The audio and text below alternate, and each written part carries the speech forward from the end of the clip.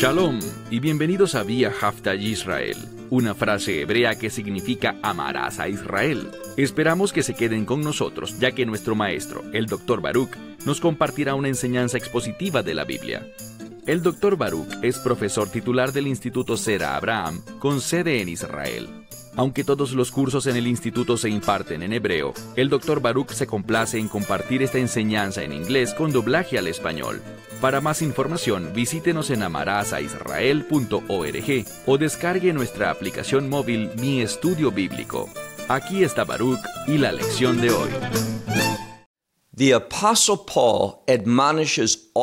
El apóstol Pablo exhorta a todos los creyentes a que no se conformen a este mundo, sino que sean transformados, y esa transformación nos preparará para servir a Dios. Aprendamos un principio muy sencillo. Si no estás dispuesto a servir a Dios, descubrirás que el Espíritu Santo no obrará para generar los cambios que Él puede generar y que Él quiere traer a tu vida. La sumisión a Dios, la sumisión a sus propósitos, produce un gran cambio y la manifestación de su poder, del poder del Espíritu Santo, en tu vida. El tema principal en el que nos enfocaremos en nuestro estudio de hoy es el de los dones espirituales. Debemos entender que solamente utilizando dones espirituales podremos cumplir los propósitos de Dios.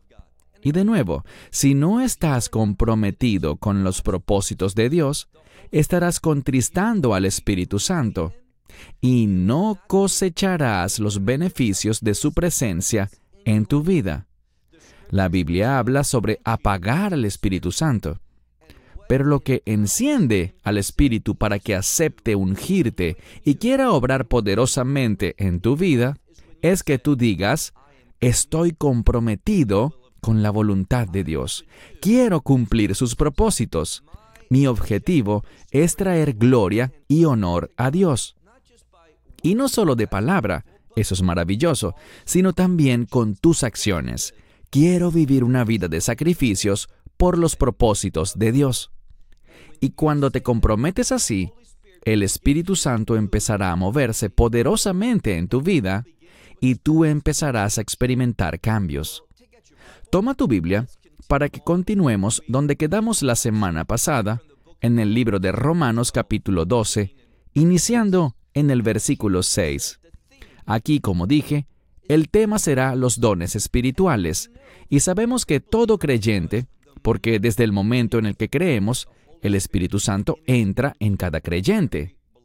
Y debido a la presencia del Espíritu Santo, habrá al menos un don, aunque en ocasiones un creyente puede poseer múltiples dones, pero al menos un don es dado a cada creyente. Y fíjate en esto. Puede que tengas solo un don, pero de acuerdo con la situación, de acuerdo a lo que el Espíritu de Dios determine, Él puede equiparte por una temporada, por un día, por un propósito específico, por algo que está ocurriendo en tu vida. Puede equiparte con otro don, con el fin de cumplir algo específico. Y el mensaje es el siguiente. El Espíritu Santo, puesto que es la tercera persona de la Trinidad, Él es igualmente omnipotente, nada lo limita. Por lo tanto, tenemos un gran potencial, y ese potencial es el de servir a Dios. Noten lo que dice. Iniciemos con Romanos 12, verso 6, donde dice: pero teniendo dones, y están en plural porque le está hablando a todo el cuerpo. Recuerden donde concluimos la semana pasada, hablando de que en un cuerpo hay muchos miembros. Y estamos hablando del cuerpo de Cristo, que es la congregación de los redimidos. Y sabemos que existen muchísimos creyentes en el mundo entero, y cada creyente recibe un don espiritual a través de lo que leemos aquí. Dice el verso 6, pero teniendo dones, de acuerdo con la gracia. Esto es importante porque, sí, Existen dones espirituales del Espíritu Santo, pero es solo cuando recibimos la gracia de Dios que el Espíritu Santo entrará en tu vida trayendo sus dones. Y el mensaje es simple. Existe una relación entre la gracia de Dios y los dones espirituales. Entendamos que, por medio de la gracia de Dios somos salvos, pero también por medio de la gracia de Dios pasamos este proceso de regeneración, nos convertimos en nuevas criaturas, y debido a que somos nuevas criaturas, vamos a pensar y comportarnos de manera diferente. Todo verdadero creyente estará comprometido con la voluntad de Dios. Y será la gracia de Dios la que nos mueva a cumplir la voluntad de Dios. Y es esa misma gracia de Dios la que será el catalizador para que los dones de Dios sean utilizados, activados en nuestras vidas por medio del Espíritu Santo. Leamos de nuevo el verso. Pero teniendo dones, de acuerdo con la gracia dada a nosotros, cuando dice nosotros, se refiere a todos los creyentes. Y la siguiente palabra en el texto, el cual estoy traduciendo en el orden en el que está escrito en griego, dice aquí un término para variedad, un término para diferente, y se habla aquí sobre distintos dones espirituales. Es por medio de esa misma gracia, la gracia que recibimos por el Evangelio, por medio de la presencia del Espíritu Santo, que podemos tener lo que podríamos traducir como una variedad de dones. El cuerpo está totalmente equipado, completamente preparado para llevar a cabo la voluntad de Dios. Y eso es posible debido a que el cuerpo como un todo posee una variedad de dones, los cuales son necesarios con el fin de que todo el propósito de Dios pueda cumplirse. Y luego sigue adelante diciendo cuáles son algunos de estos dones espirituales que una persona puede tener. Y dice, bien sea profecía, y creo que es muy significativo que la profecía sea mencionada de primero. Sabemos también que en la carta de Pablo a los Efesios hay un énfasis en la profecía. Del mismo modo, en la carta de Pablo a los Corintios, primera a los Corintios capítulo 14, encontramos el mismo énfasis en la profecía. Y la profecía se relaciona con la verdad de Dios. La profecía es un catalizador para que las cosas entren dentro del orden de Dios. Y una de las cosas que veremos, déjenme leerla primero, dice que bien sea profecía de acuerdo con la medida de fe. Bien, vemos algo. Vemos una conexión entre la fe y la profecía. La fe tiene que ver con revelación, la revelación de la verdad de Dios. Y vamos a notar que, en cuanto a la profecía, mientras más nos sometamos a la verdad de Dios, la aceptemos y la creamos, eso surtirá un efecto en nuestra habilidad de recibir profecía del Señor. Y no estamos hablando de que esto es igual a los profetas del Antiguo Testamento que recibían revelación que sería escrita en la Biblia, sino que me refiero a lo que la profecía cumplía en el Antiguo Testamento. La profecía era revelación de Dios, como he dicho, la verdad de Dios, con el fin de producir un cambio de arrepentimiento, haciendo que la gente se vuelva hacia el camino de Dios, que se comprometan con la verdad de Dios y cumplan su voluntad. Sí, la profecía tiene ese grado de lo que llamaríamos revelar el futuro, pero en su mayor parte, la profecía se ocupa de señalarle a su pueblo las cosas que le desagradan a Dios y decirle a la gente qué cambios Dios les está ordenando con el fin de que puedan ser renovados espiritualmente. Entonces, primero y principal nos habla de profecía, de acuerdo a la medida de fe. Luego tenemos otro don espiritual que se menciona en segundo lugar, y me refiero a la palabra aquí para ministerio, para cumplir el ministerio o servir. Este es un término muy general que puede expresarse en una variedad de formas, pero el objetivo al final es ejercer el ministerio. Podemos entenderlo de otro modo. Ser de ayuda, ser de bendición, tener un impacto en otras personas que una vez más, y por esto quizás está de segundo detrás de la profecía, con el fin de que uno se encuentre en la posición en la que Dios quiere que la persona se ubique. Así que ayudar a otras personas a encontrar la voluntad de Dios, a cumplir la voluntad de Dios, proveerles lo que necesiten con el fin de que ellos también puedan servir a Dios. Entonces dice, bien sea el ministerio o el servicio, y noten que dice, en ministrar. Y van a encontrar que una persona que recibe el don de ministrar, de servir a los demás, de ser de bendición, de ayudar, asistir, y ese don espiritual será más poderoso en la medida en la que lo practiquemos sirviendo a otros. Este es el error que muchos cometen. Ellos creen que tienen un don espiritual. Eso está muy bien.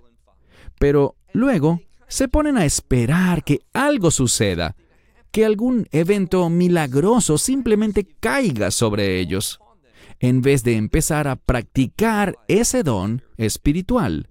Lo que Pablo está diciendo aquí, y nos dará varios ejemplos en cuanto a los distintos tipos de dones espirituales, es que así no es como Dios funciona, así no es como el Espíritu Santo se moverá. Nosotros debemos empezar a ministrar, debemos empezar a trabajar, y al hacerlo, esa unción y el derramamiento de ese don será manifestado.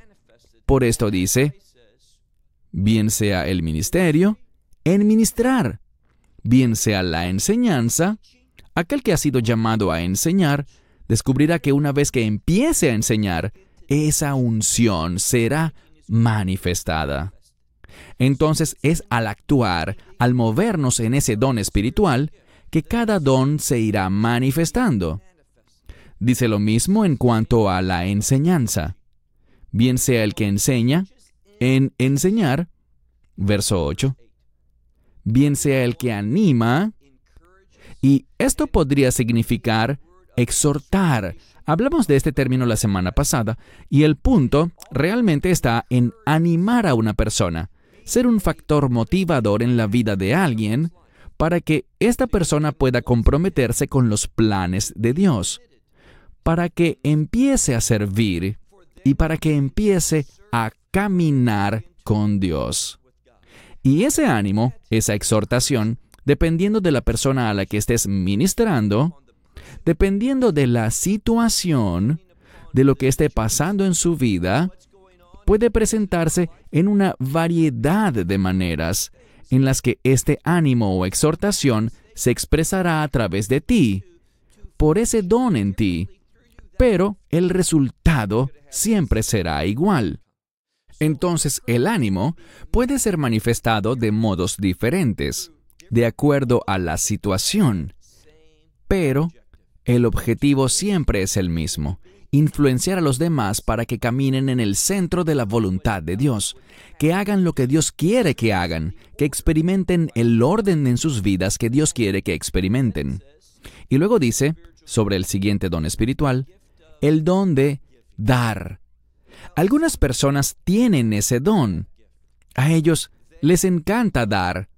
Y dice aquí, si ese eres tú, si tú tienes el don de dar, y personalmente yo creo que mucha gente, más de la que puedes imaginar, tiene ese don. Ellas lo deben hacer, dice aquí, si deben administrar ese don de dar, dice, háganlo con generosidad. Debemos ser personas generosas, todos los creyentes, pero especialmente aquellos que tienen ese don particular de dar, de ser generosos. Y descubrirás que el resultado de dar será aún mayor. Es decir, descubrirás que al dar, Dios suplirá para ti más, con el fin de que puedas cumplir y lograr cosas mayores por medio de esta generosidad. Así que, de la misma manera que la fe impacta la profecía, y practicar los demás dones espirituales ejercer tu ministerio, enseñar a otros, generará un impacto cuando utilizas el don y lo manifiestas por medio de ti. Así también, dice aquí, sucederá con la generosidad. Entonces, todos los que tengan ese don de dar, y no estamos hablando simplemente de dar, por ejemplo, a una iglesia local o a algún ministerio específico, a alguna organización. No, el dar debería ser visto de una manera mucho más amplia. Dar de tu tiempo, dar toda clase de recursos distintos que pudieras poseer. Cualquier tipo de bien, eso incluye las finanzas, pero también puede ser de una naturaleza distinta. Pero se trata de ejercer estas cosas, proveer para los demás de una manera generosa. De eso es de lo que se habla aquí, y luego dice, aquel que tiene el don del liderazgo, de ser un líder, que lo ejerza con diligencia. Entonces, es cuando estás siendo diligente en tu posición del liderazgo, que tu don se hará más fuerte, que será potenciado. Cuando detectes asuntos en los que debes ser un buen líder, recibirás la capacidad de hacerlo en la medida que ejerces tu liderazgo allí. Entonces vemos una y otra vez que se trata de decirle, Dios, estoy convencido de que este es el don, el llamado que me has dado. Y es solo cuando empezamos a comportarnos, actuar, utilizar ese don, que vamos a ver que la provisión en cuanto a ese don nos será dada de una manera más y más fuerte. Esto es lo que Pablo está revelando en este pasaje. Entonces, un líder que ejerza su liderazgo ¿cómo? Con diligencia. Y el que hace misericordia, este es otro don espiritual, extenderle misericordia a la gente. Él dice que lo haga ¿cómo? Que lo haga con alegría. Cuando tú perdonas a alguien, la misericordia y el perdón van casi siempre muy de la mano. No lo hagas a regañadientes, sino que debes hacerlo con gozo, con alegría, para que la persona entienda que está siendo verdaderamente perdonada. ¿Sabemos algo? Bíblicamente hablando, sabemos que ser receptor de un perdón genuino, insisto, no perdonando de mala manera, sino perdonando con liberalidad, con generosidad, con alegría, con sinceridad. Eso impactará la vida de los demás. Eso causará que ellos también perdonen a otros, y lo vemos bíblicamente. Sabemos que en las Escrituras se nos instruye a que como Dios nos ha amado, nos ha perdonado, nos ha mostrado misericordia, nosotros deberíamos expresarle a otros ese mismo perdón y tener misericordia de ellos. Entonces, aquellos que tienen el don de misericordia, dice aquí, que lo hagan con alegría. Verso 9. Y el amor, si tienes el don de amar, dice que lo practiques. Y esta siguiente palabra puede ser traducida de un par de maneras diferentes. Puede traducirse como amen con sinceridad. Y otra manera en la que podríamos entender esta palabra que acompaña al término amor es sin hipocresía. Es decir, no amarás a alguien, no lo amarás más porque te cae bien o porque crees que te puede ayudar. Y por eso le expresas tu amor, pero al que no puede hacer nada por ti, lo tratas fríamente y no le muestras el mismo amor. Entonces exprésalo de un modo que sea sincero y sin hipocresías. Y luego dice, mira a mitad del verso 9, leemos, aborrezcan lo malo. Bien, recordemos que el término malo significa algo que está en contra de la voluntad de Dios. Y por lo tanto, cuando amamos, nos estaremos moviendo en el sentido de la voluntad de Dios. ¿Por qué? El fundamento de la ley de Dios es el amor. Y por lo tanto, cuando amamos, nos estamos comprometiendo con la justicia. Nos comprometemos primero con Dios y luego con los demás. Amamos a Dios con todo el corazón, alma, mente y fuerzas, y amamos al prójimo como a nosotros mismos. Cuando amamos, debemos hacerlo con sinceridad, de manera incondicional, sin hipocresía, y luego dice, aborrezcan. ¡Qué palabra tan fuerte! Aborrezcan lo malo, no se involucren con eso, no le presten la menor atención a nada que esté en contra de la voluntad de Dios. Debes pararte firme en contra de todo eso, aborreciendo todo lo que sea malo, todo lo que esté en contra de la voluntad de Dios. Y luego dice, aférrense, y en hebreo, este término para aferrarse, y aclaro que estamos leyendo en griego, pero en hebreo, la palabra para aferrarse es también la misma palabra de la que usamos hoy en día para el pegamento. Y lo que significa es adherirse, estar siempre comprometido y vinculado con todo lo que sea bueno. ¿Qué es bueno? Del mismo modo que lo malo es aquello que va en contra de la voluntad de Dios, lo bueno habla de lo que está comprometido y vinculado con la voluntad de Dios. La enseñanza que debemos guardar de todo esto es que si queremos que el Espíritu de Dios se mueva poderosamente y nos dé poder para ejercer estos dones, siendo mayordomos eficientes de los dones espirituales que hemos recibido, debemos, primero y principal, estar comprometidos con la voluntad de Dios. Y, en segundo lugar, debemos entender que ese don espiritual, y allí llegaremos en un momento, tiene como fin el beneficio de todos. No es solo para nosotros mismos, sino para todos los demás. Y allí es cuando amar al prójimo como a uno mismo entra en acción. Continuemos. Verso 10. Dice, ámense los unos a los otros. Y dice que lo hagamos ¿cómo? Bien, tenemos dos términos griegos. Es una palabra compuesta, formada por dos términos griegos unidos. El primer término es amor, y el segundo se relaciona con el amor natural. Y muchas personas han identificado este término en el sentido del tipo de amor que tienes por tus familiares.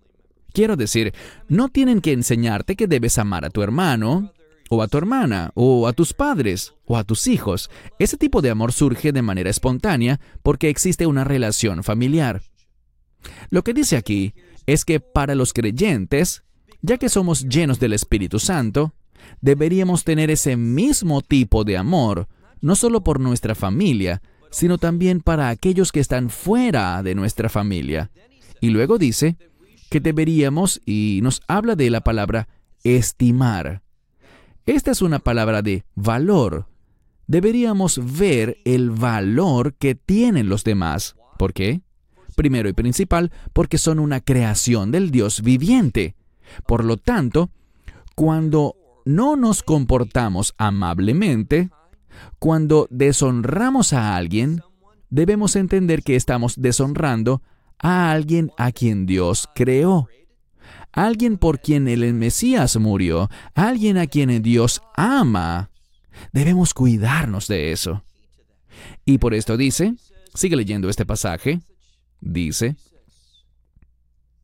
estímense con honor los unos a los otros. ¡Qué principio tan importante! Estímense, reconozcan el valor de los demás, porque todos han sido creados por Dios. Estímense con honor los unos a los otros. Verso 11.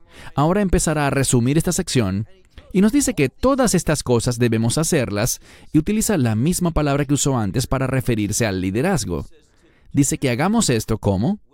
Con diligencia y no de una manera que luzca como que cuando estás sirviendo, cuando estás ministrando, eso es una molestia para ti, que está interrumpiendo otras cosas que quisieras hacer. No lo hagas como si hacer la voluntad de Dios fuese algo fastidioso, como si fuera una molestia para ti. Podríamos traducirlo así. Sean diligentes y no hagan la obra de Dios de una manera perezosa, de una manera que no demuestre un verdadero compromiso. Dice, sean fervientes en el Espíritu. Lo dice porque cuando aplicamos todas las cosas que nos ha enseñado en este pasaje, eso producirá fervor en el Espíritu. El Espíritu obrará poderosamente en nuestra vida y por medio de nuestra vida cuando aplicamos estos principios en nuestras vidas, y cuando los ejecutamos, el Espíritu estará, como dice aquí, obrando fervorosamente, poderosamente. Y luego dice, al Señor sirviendo. ¿Por qué está eso aquí? Para enseñarnos que todo lo que hacemos realmente es para Dios. Debemos tener una mentalidad según la cual, cuando ministramos a otros, cuando los bendecimos y servimos, cuando los perdonamos, cuando les ayudamos, sea lo que sea que hagamos, debemos entender que esto debe ser como si se lo estuviéramos haciendo al Señor. Finalmente, verso 12 dice, con esperanza deben regocijarse. Entonces la esperanza produce que nos alegremos, y aunque experimentemos tribulación, dice aquí, atraviesen por esas tribulaciones con un espíritu de resistencia, de perseverancia. Y la oración, practíquenla ¿cómo? ¡Qué principio tan importante! Muy sencillo, pero casi siempre muy ignorado. Dice, en cuanto a la oración, practíquenla consistentemente. Por eso es que es bueno tener tiempos fijos para orar, en los que tomas una pausa en lo que estés haciendo para presentarte ante Dios. De eso es de lo que se habla aquí. Oren de manera consistente.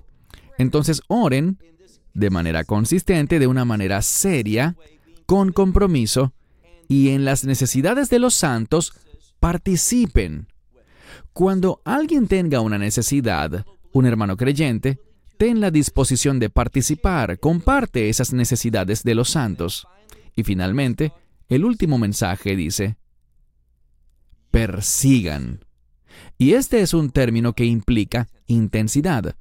Persigan, y luego dice, el amor a los extranjeros. Los eruditos dicen que existen dos maneras de entender esto. Una es personas que no conoces, que son desconocidas para ti, que no te son familiares, extraños. Y también podríamos entenderla de manera literal como personas que son extranjeras, que vienen de otros países. ¿Te has dado cuenta de que muchas personas han sido desplazadas hoy día debido a la guerra y a otros problemas? Debemos perseguir el amor por ellos de una manera sincera. Esperamos que te hayas edificado con el mensaje de hoy y lo compartas con otros. Te invitamos a seguir nuestros estudios cada semana por este canal y por el portal de YouTube de Amarás a Israel. También puedes descargar nuestra aplicación móvil gratuita, Mi Estudio Bíblico. Finalmente, para obtener más información sobre nosotros, visita nuestra web amarasaisrael.org, donde encontrarás otras conferencias de Baruch en audio, video y texto. Hasta el próximo programa. Que el Señor te bendiga en Yeshua HaMashiach, Jesús el Mesías, mientras caminas con Él. Shalom desde Israel.